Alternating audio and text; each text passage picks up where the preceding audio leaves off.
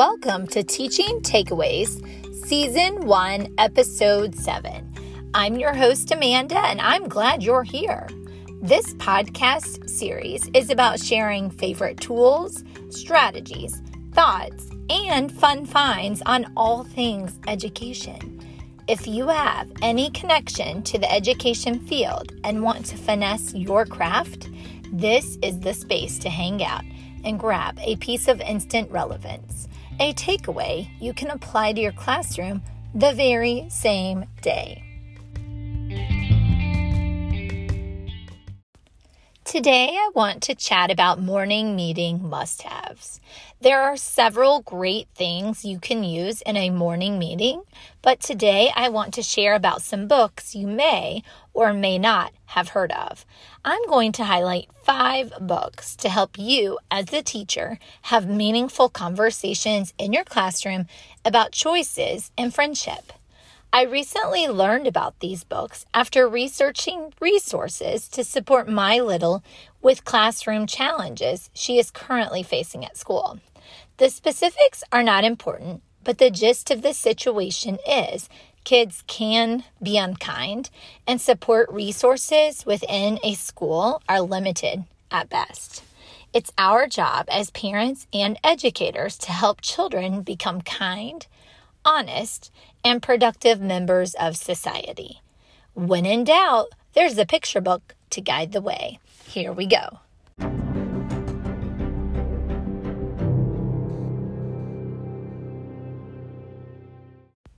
Book number 1 is What Should Danny Do? School Day by Gannett and Adair Levy. You may have actually heard of this book because it's that fabulous. But on the chance you have not heard about it, let me tell you it's a must-read in your classroom. The book has 8 stories in one based on choices your students make while reading. It's a social, emotional, choose-your-own-adventure book. The pictures are colorful. The content is relevant to classroom situations. Every few pages, there is a situation the character must make a choice on how to handle. We read this book at least once a week and make different choices for the main character, Danny, to choose. The book is fabulous for showing kiddos how every choice has a good or bad consequence. It also shows how you can make a poor choice, but recover your day with better choices. An entire school day doesn't have to be lost by a few poor choices. In addition to morning meeting, this book would be fabulous to review or teach cause and effect to students. You could use the book to teach point of view. Inferencing is also a good one you could use with the book outside of morning meeting during your ELA block. Students could infer on how the characters are feeling based on the choices Danny makes. I told you the book really is that good.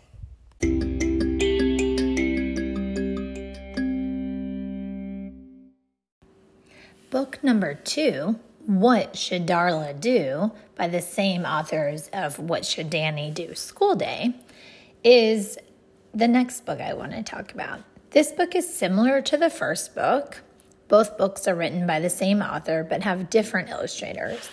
In the What Should Darla Do book, the main character is a cousin of Danny's. The authors do a fantastic job making connections back to the power to choose magic we all have inside of us. The big difference in this book is that it's about situations at home or in the neighborhood. The main character has to navigate how to handle friendships, siblings, finding items out and about that are not hers, touching and taking things out of spaces, and so many other fabulous messages. Both books focus on the power to choose. You can use this book as well to teach cause and effect, theme for a specific story within the book, inferencing, as well as the literary go-tos of sequencing, characters, and setting. Both books are extremely versatile with opportunities for teaching in a morning meeting setting or during your ELA block.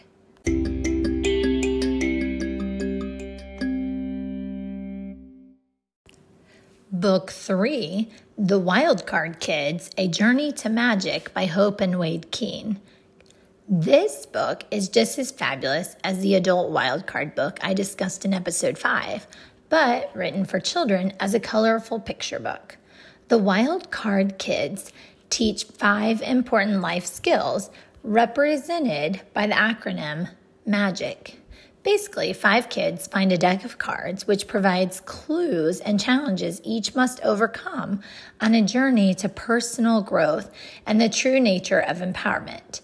The M stands for make eye contact when you talk to someone or give them your attention. A stands for accepting your mistakes and failures so you can learn from them.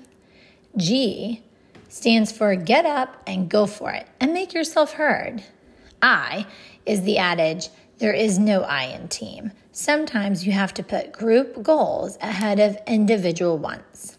Finally, C stands for celebrate the success of others when it's not your time to shine. This book is fantastic. It's definitely on the longer side, so using the book in morning meeting for a consecutive week is going to be your best bet. You can have students help you build anchor charts for each of the letters. As you notice students demonstrating one of the letters in MAGIC, I think it would be super awesome to have them sign their name on the specific chart of the behavior demonstrated. In the older grades, you could have students notice their peers and write a blurb about why Sally or Johnny is on the specified anchor chart. Similar to books 1 and 2, this book could also be used in the ELA block to support teaching standards. Honestly, though, I prefer to have some books off limits for specific ELA teaching standards and to only use them for morning meetings or closing circles. I like the discussion piece of reading to discuss behavior with teachable moments and leaving the ELA standards for other fabulous picture books. I do understand the time constraints, which is why I wanted to share ways you can integrate my book suggestions into other parts of your teaching day.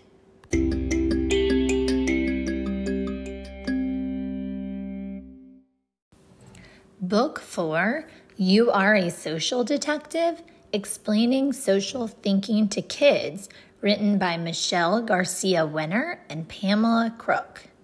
I used this book in my 2nd grade classroom and it's magical.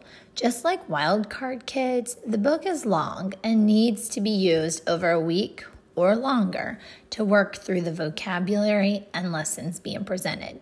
This book is a must-have at the beginning of the year as a mid-year refresher or sporadically when undesired behaviors are happening in the classroom. What I really like about this book is that it uses comic strips and some kid humor to explain the challenges of interacting with people. It goes deep into different types of smarts people have, personal space, agreeing or disagreeing with others, as well as how to use our senses to be a better observer in the world around us. As an adult, it helps you become more aware of social behaviors of others as well. I found myself learning how to be a social detective amongst parents I interact with on a given day. There is also a follow-up book directed at students in grades 4 through 7, as well as some apps as extensions based on the book. The description on the website for You Are a Social Detective reads, every one of us is a social detective. We are good social detectives when we use our eyes, ears, and brains to figure out what others are planning to do next or are presently doing and what they mean by their words and actions. This entertaining comic book offers different ways that can be reviewed repeatedly with students to teach them how to develop their own social detective skills. Enjoy watching your students and kids blossom day by day into successful social detectives. Then have children practice their detective skills with the interactive social detective apps based on the book. Elementary school aged K-5 students and immature older middle and high school students who enjoy visual books may benefit from this book. But this isn't just a book for students who have challenges. relating to autism, spectrum disorders, Asperger's, ADHD, and like challenges. The lessons also offer a variety of engaging ways to introduce the concepts of social thinking to general education teachers, paraprofessionals, parents, caregivers, special educators, grandparents, siblings, daycare workers, scout leaders, etc. So don't think you have to be a kid to enjoy learning about social thinking. Throughout the book, keywords are highlighted in bold. These words represent the social thinking vocabulary concepts that can be used in just about every environment by everyone in the process of discovering social thinking. The words are also fully defined for easy reference in the back of the book. Kids can read this themselves, but it's best when adults read it with them so that the adults learn the social thinking vocabulary with the kids and then work to help the kids explore these concepts in their daily lives when the book is closed. This book is also the first book to read with students prior to introducing the Superflex lessons, as it teaches the core social thinking vocabulary. The Social Detective book comes with all kinds of extra materials that you could add to your classroom and make it a more formal lesson. However, I didn't have access to all of those materials. I just had the book, and to me, the book is plenty. And like I said, it actually opens your eyes to a different way of looking at and interacting with people as an adult. So I highly recommend You Are a Social Detective. And I have linked the books mentioned on the website so that you can click on them if you want and decide if it's something that'll work in your classroom.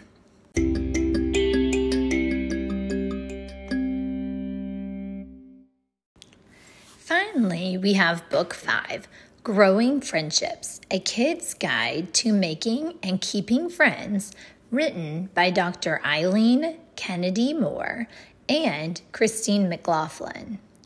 This book is another must-read for kids and adults. It's a chapter book divided into 5 essential skills: reaching out to make friends, stepping back to keep friends, blending in to join friends, speaking up to share with friends, and letting go to accept friends. Dr. Eileen Kennedy Moore is a psychologist and children's friendship expert. She is an internationally published author as well as a mother of 4. She is a professor for the GREAT courses, serves on the advisory board for Parents Magazine, an expert contributor to PBS Parents, and writes for Psychology Today. In her private practice, she works with adults, children, and families. She uses research-based practical solutions and plenty of true-to-life examples of social skills in practice using humor with a dog and a cat. Christine McLaughlin, the other author, is a freelance writer, editor, and author whose work focuses primarily on parenting and health. I wanted you to know a little more about these authors because the book is a chapter book in black and white meant to guide discussions with children. Now, back to the specifics. So, with this book, we haven't worked our way through the entire book yet. We read a chapter every Sunday evening to get ready for a new week, but so far, it's been fabulous. My favorite parts so far discuss how body language can give the wrong message. Sharing experiences can be viewed as bragging, and asking interesting questions without using why as your question word is beneficial for all you interact with. I'm in the process of creating some printable resources you can use in the classroom to get kiddos talking and friendships growing. Stay tuned for more details on that. At some point in everyone's life, we all just want to fit in. Did you know that age-old advice, go ask someone if you can play, isn't always the best approach with peers on the playground? This advice may or may not work with adults, but it's especially not helpful with children. Having children ask if they can join in on the fun interrupts the play already going on and gives children the option to choose to not let someone play in the group. It also opens up the opportunity to be mean and say something like, "You can't play, ha ha ha," to a child. On page 63 of the book, the authors explain how to use the strategy, watch, then blend into action. And I wanted to read it to you because I wanted, again, a takeaway that you could take back to your classroom. So on page 63 in the book, it says putting watch, then blend into action. Joining a group of kids is just like drivers merging onto a highway. All you have to do is watch, then blend. This means, number 1, stand near a group and watch what they are doing. Then, number 2, slide into action without interrupting it. How exactly do you use the watch then blend strategy? Well, first, you need to watch closely so you understand how the group is playing or what they're trying to do. Then you do something that adds to the play. Here are some possible ways to blend. Do the same thing the group is doing nearby, then gradually move closer. Give a compliment, bring extra toys or supplies, help them lift, carry, or get something so they can continue the play, or get in line to take a turn. Isn't it rude to join without asking? No, just the opposite. It's respectful of the ongoing play to contribute without interrupting the flow. Here's an example of how Mackenzie could watch, then blend with the girls at the pool. Notice how she first watches to understand what they're doing and then uses a compliment to get closer. Then she finally joins in by doing what they are doing and adding to the fun without interrupting the flow. So in the cartoon, after that content, it says, Caroline, Ayemi, Grace, and Vanita are doing cannonballs into the pool. That looks fun. So Mackenzie is watching from the sideline of the pool, and she's like, wow, I wish I could do that. Then she's going to blend. I'm going to jump in at the same time as Ayemi. I don't want to interrupt their play, so I'll be careful not to jump on anyone. Wow, that was a huge splash. And then the other girl says, thanks. And then to join, cool, double, cannonball. Let's all jump in at the same time. And now they're all swimming together. What if the other girls won't let Mackenzie join them? What if they tell her it's a private game? It can happen.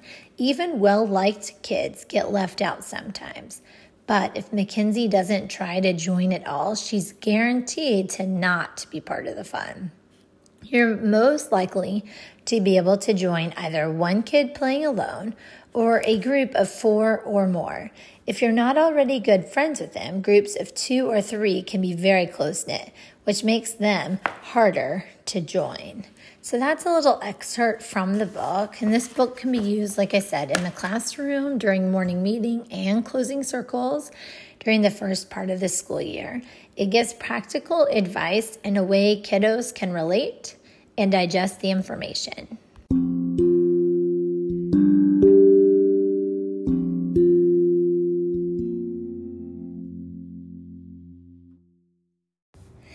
Thanks so much for joining me for another episode of Teaching Takeaways.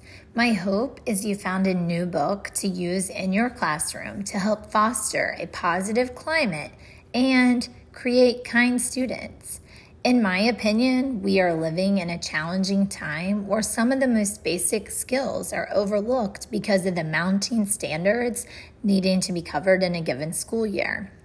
Remember, the faces you see in your classrooms each day are going to be our decision makers when we're old.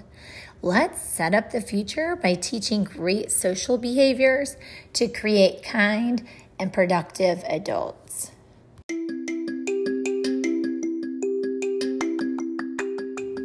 If you like what you've just heard, please leave me a review on your favorite podcast platform. Reviews help make the podcast more visible for new listeners to find us.